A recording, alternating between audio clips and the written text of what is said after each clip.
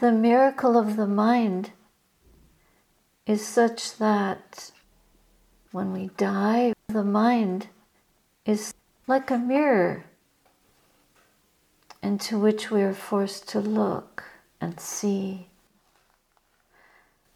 So all the truth of our lives, of our life, is revealed to us by the purity of our own energy that resides within all of us and connects us, no matter how thinly, to the source of that purity.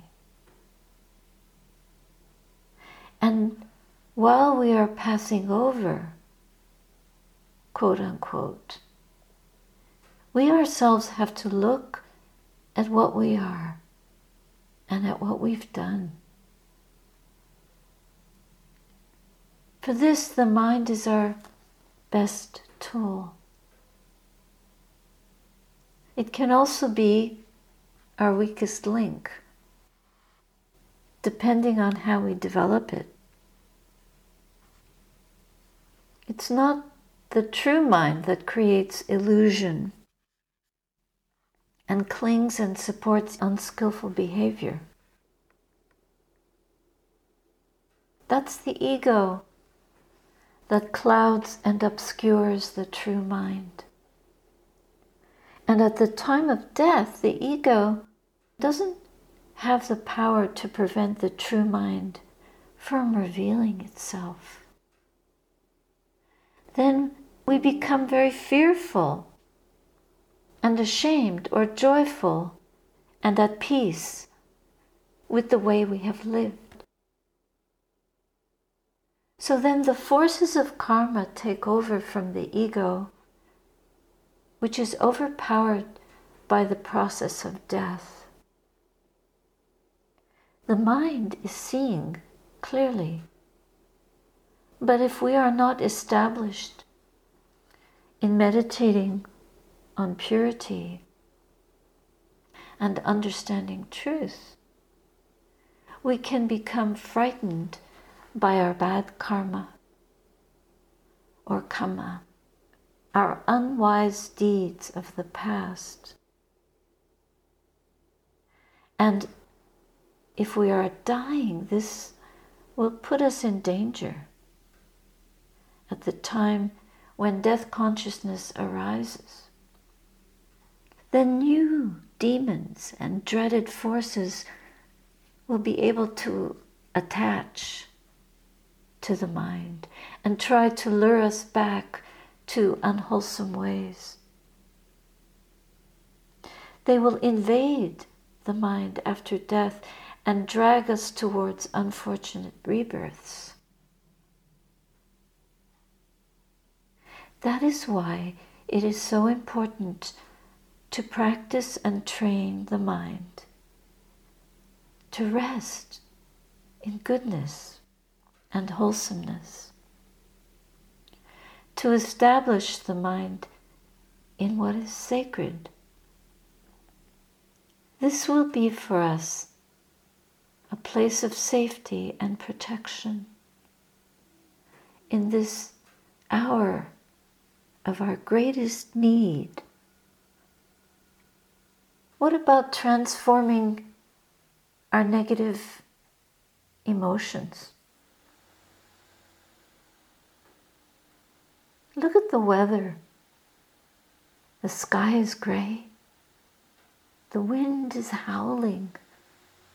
A lashing rain above the eaves of our small sanctuary. And when the storm abates a little bit, I watch the titanic clouds sailing through the sky.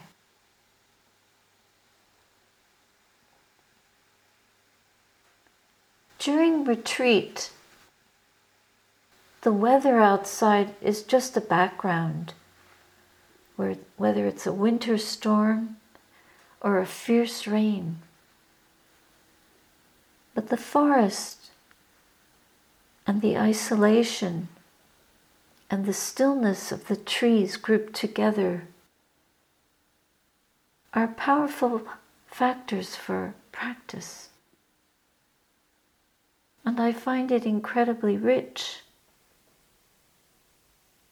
So days can seem like weeks, especially if you're working through a labyrinth of emotional compost. We work it through, and then seeing things clearly again. Conditions seem to conspire to bring us to the simple truth of the way things are. And also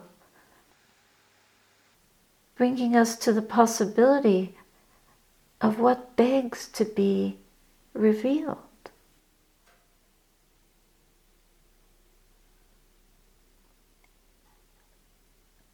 I see the tenacity of my resistance to liberating my heart.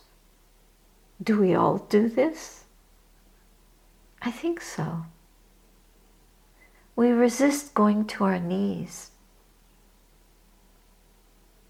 And in the end, that's where we have to go. We have to die to ourself. This self that holds on stubbornly. And we have to die again and again. In retrospect, it feels okay, but while it's happening, we can feel very lost. As long as we deny the things that we fear, we distance ourselves from our very deepest well of courage. We have to be wise and human, as strong as an oak, and yet vulnerable. Growth, this growth in the Dhamma hurts. And breaking out of the shell is a struggle. To fly from the nest, we fall down like a bird. And then we learn to feel, to be. I rejoice in knowing that this process is possible. This is our journey. And we need to fully trust that it will open us to greater and greater wisdom. And in that unfolding, we discover why things fall apart. And a wisdom arises from the ashes. Maybe the bigger the test, the higher we're meant to rise. And so whether we're alone or with a good spiritual friend, we can ascend. Are we the disciples of fear or of love? If we are lost in thinking,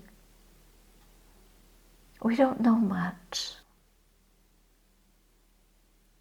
But our consciousness will evolve hugely the more we learn to feel. Feeling is healing. And the very beginning of our healing is in this relationship to ourselves. We are disciples of our own experience. And this is the incarnational process of number one, knowing what we feel, knowing our fears and how we cope with them. And then feeling the suffering that takes us to the depths where we burn. We burn in this fire of becoming whole, of becoming intimate with that which is sublime. Nisargadatta Maharaj said, as long as we believe that we need things to make us happy, we shall also believe that in their absence we must be miserable. That's why the parami of renunciation is so powerful. If we renounce, think about what is there to renounce that will free us. Because we want freedom from suffering. And we want the happiness that goes beyond ownership. So we give up control. We renounce our bad habits of mind.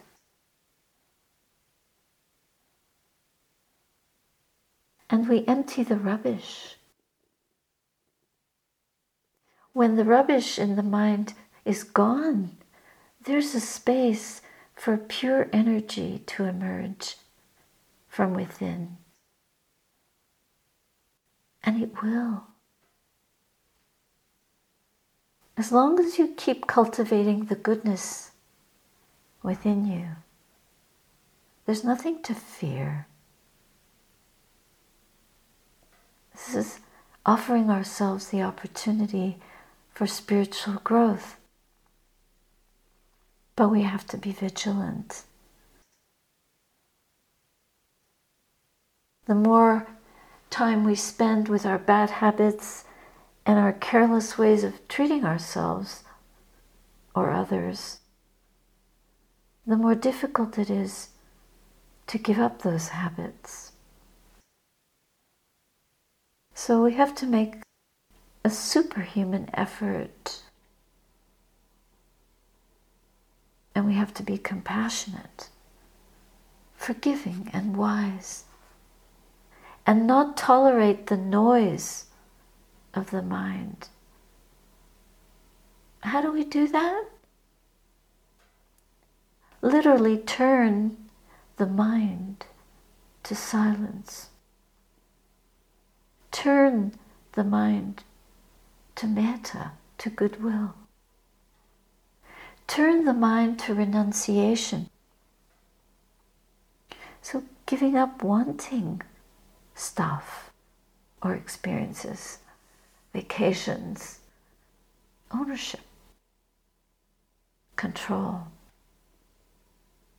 and developing a greater acceptance of conditions just as they are. A forgiveness. First, what do we forgive? Present moment. This breath. Life. We forgive what we can. And we work with the deepening of one breath. Letting it be fresh and clear in this moment. So whatever comes next will be a blessing, a happiness for everyone. This is a good way to practice. It gives us a chance to know fear whenever it arises. It may not go away, but if we're there to know it as fear, then our experience of it will change. And we won't be its slave as a result. Because the moment we know it and realize it as nothing. The only thing it is, the only way it has life, is because we're afraid of it. Our suffering is the fear of our fear. And when we know that, then the fear will lose most of its punch. And we will be able to breathe in all the energy that was going into holding a storm in the mind. Luckily, if we endure enough to sit through all this melodrama of the mind, then suddenly that big smoky cloud will just disappear and blow away. And we will see the fabrications of the mind disappear. We will know they are not real. And we will know and feel that we are the architects of our own suffering. And when we know that, that's a freedom. We can trust that knowledge. There is a quality that will help to carry us through. And it's that selfless love, a sacred thread that weaves us through our old ups and downs, through facing our fear and walking away from the tigers that have made us run all our lives. Why shouldn't we? What a great test. This test will come to all of us. The sooner the better. How we create and recreate the psychological self. How we handicap ourselves from freedom. But when wisdom arises, we just know it. So we can feel our pain and fully honor it. But we still can strengthen the old habits. So as long as we can walk away from them and keep growing that beautiful space of selfless love within us, where else will it be? Only here. We chant it back out of the shadows into the light.